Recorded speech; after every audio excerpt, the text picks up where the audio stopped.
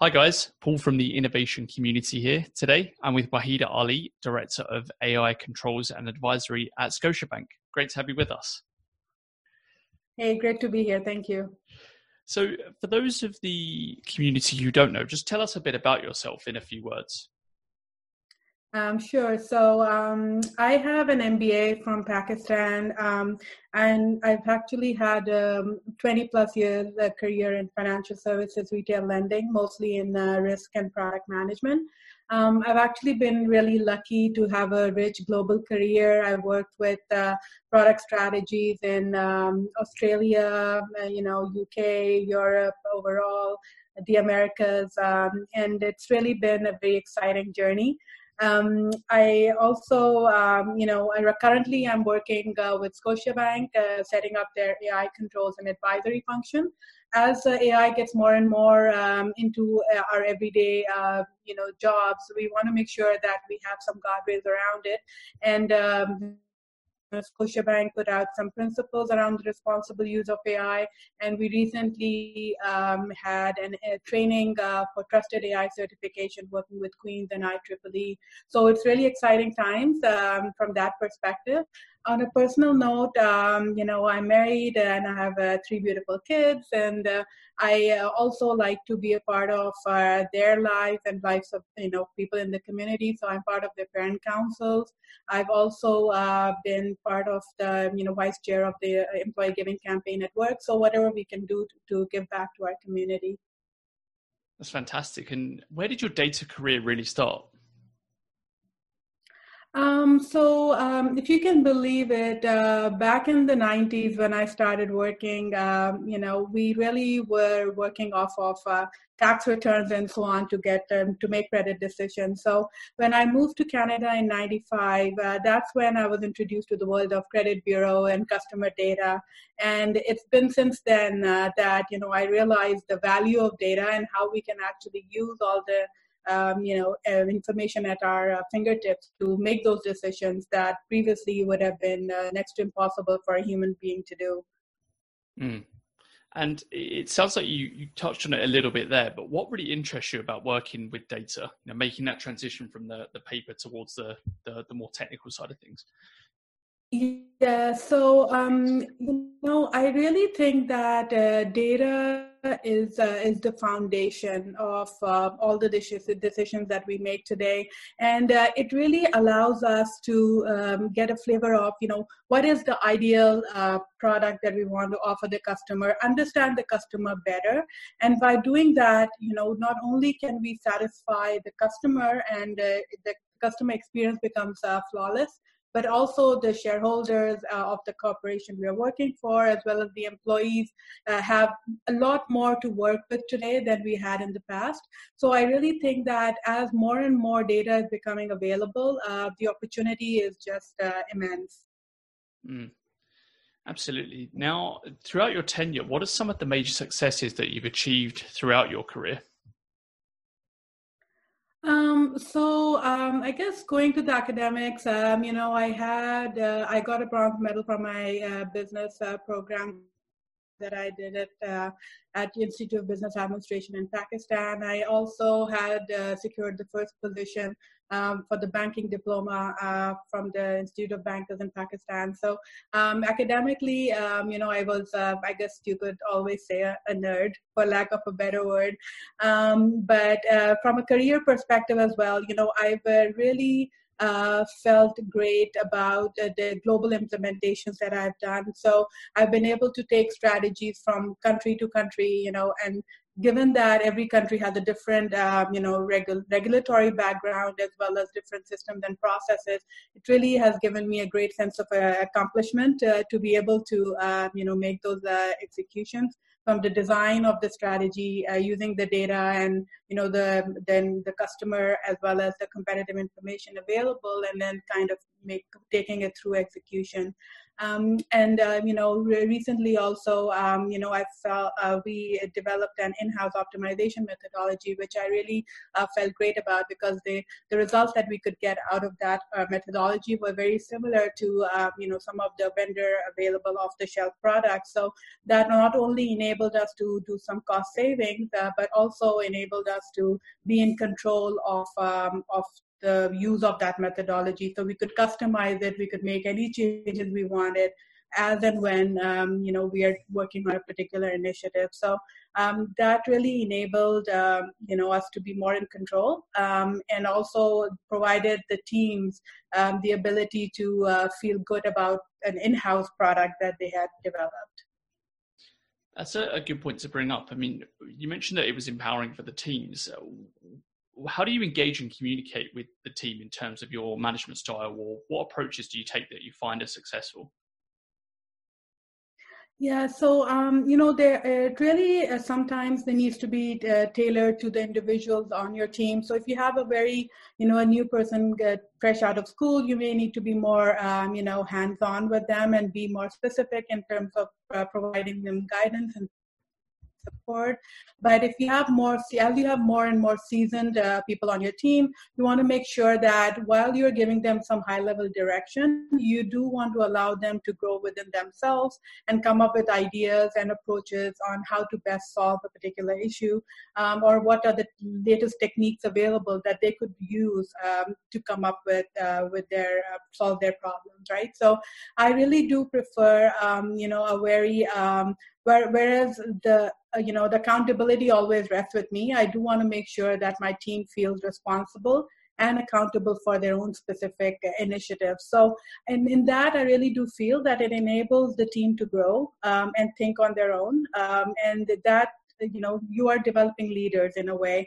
So each individual should feel empowered to make their own decisions and then come up with recommendations without feeling any limitations for the work that they're doing.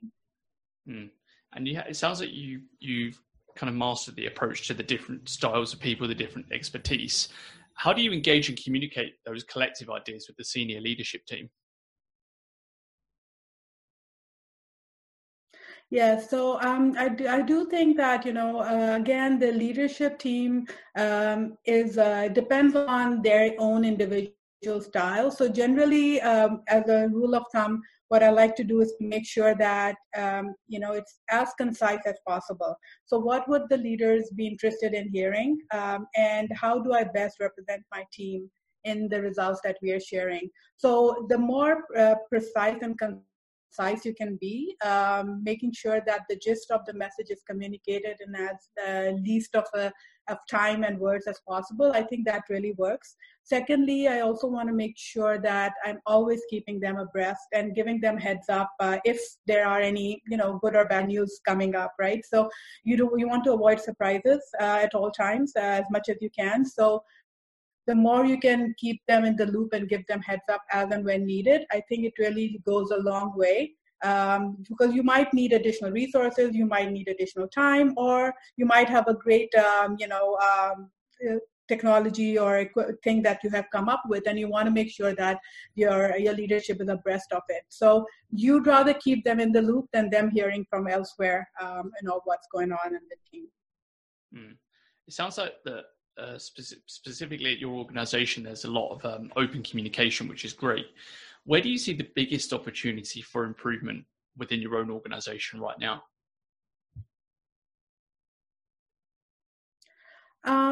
So overall, I would say, not specifically to my organization today, but even historically, as I've been working in many different parts of the world, what I've seen is that what works well is to ensure that all the different areas of the organization are working towards a common goal. So one of the challenges that I've seen is that, if you're on the risk side, the product team has conflicting goals. And then if you have conflicting goals, then it's very hard to come up with the same solution. So I think it's been very critical to ensure that the goals are common among the different teams that are coming together to achieve an objective. And while you may have controls, a specific or specific team related goals that you may have, you still want to make sure that the overarching goals are the same.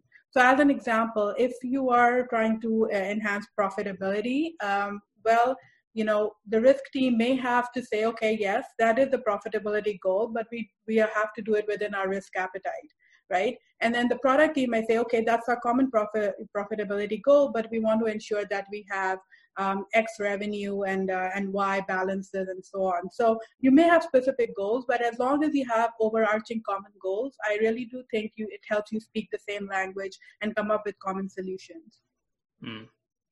That's a great piece of advice from you. My next question: what's the best piece of advice that you ever received that really helped you out through your career?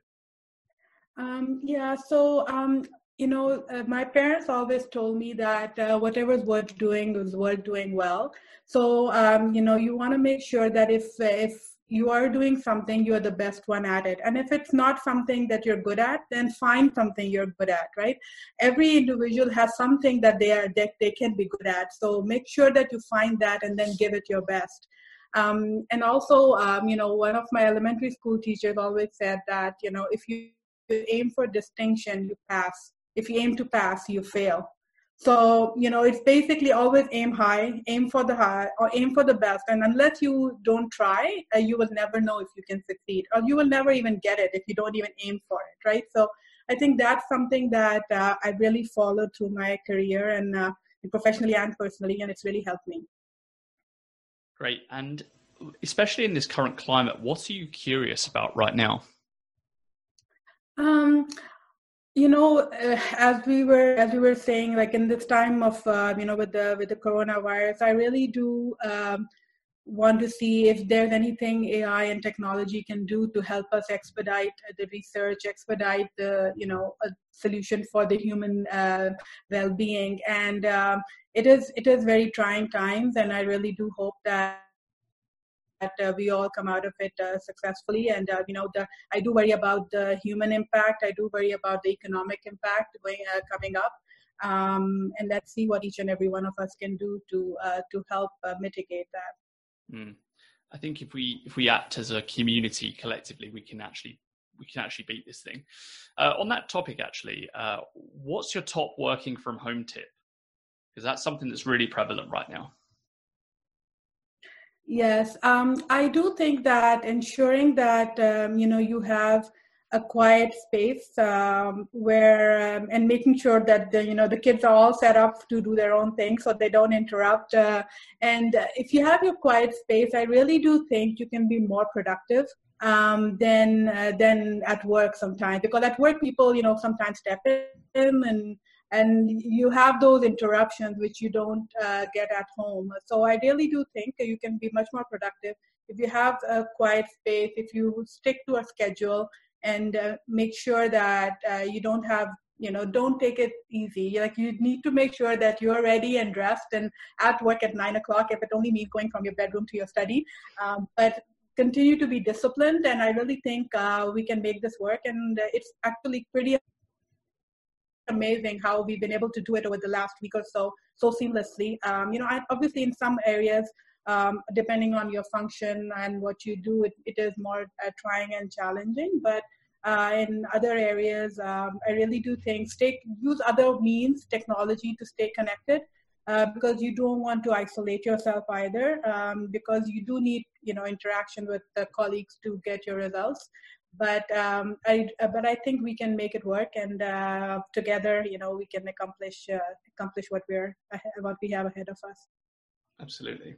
Who's your favorite thought leader or author or influencer in this space right now?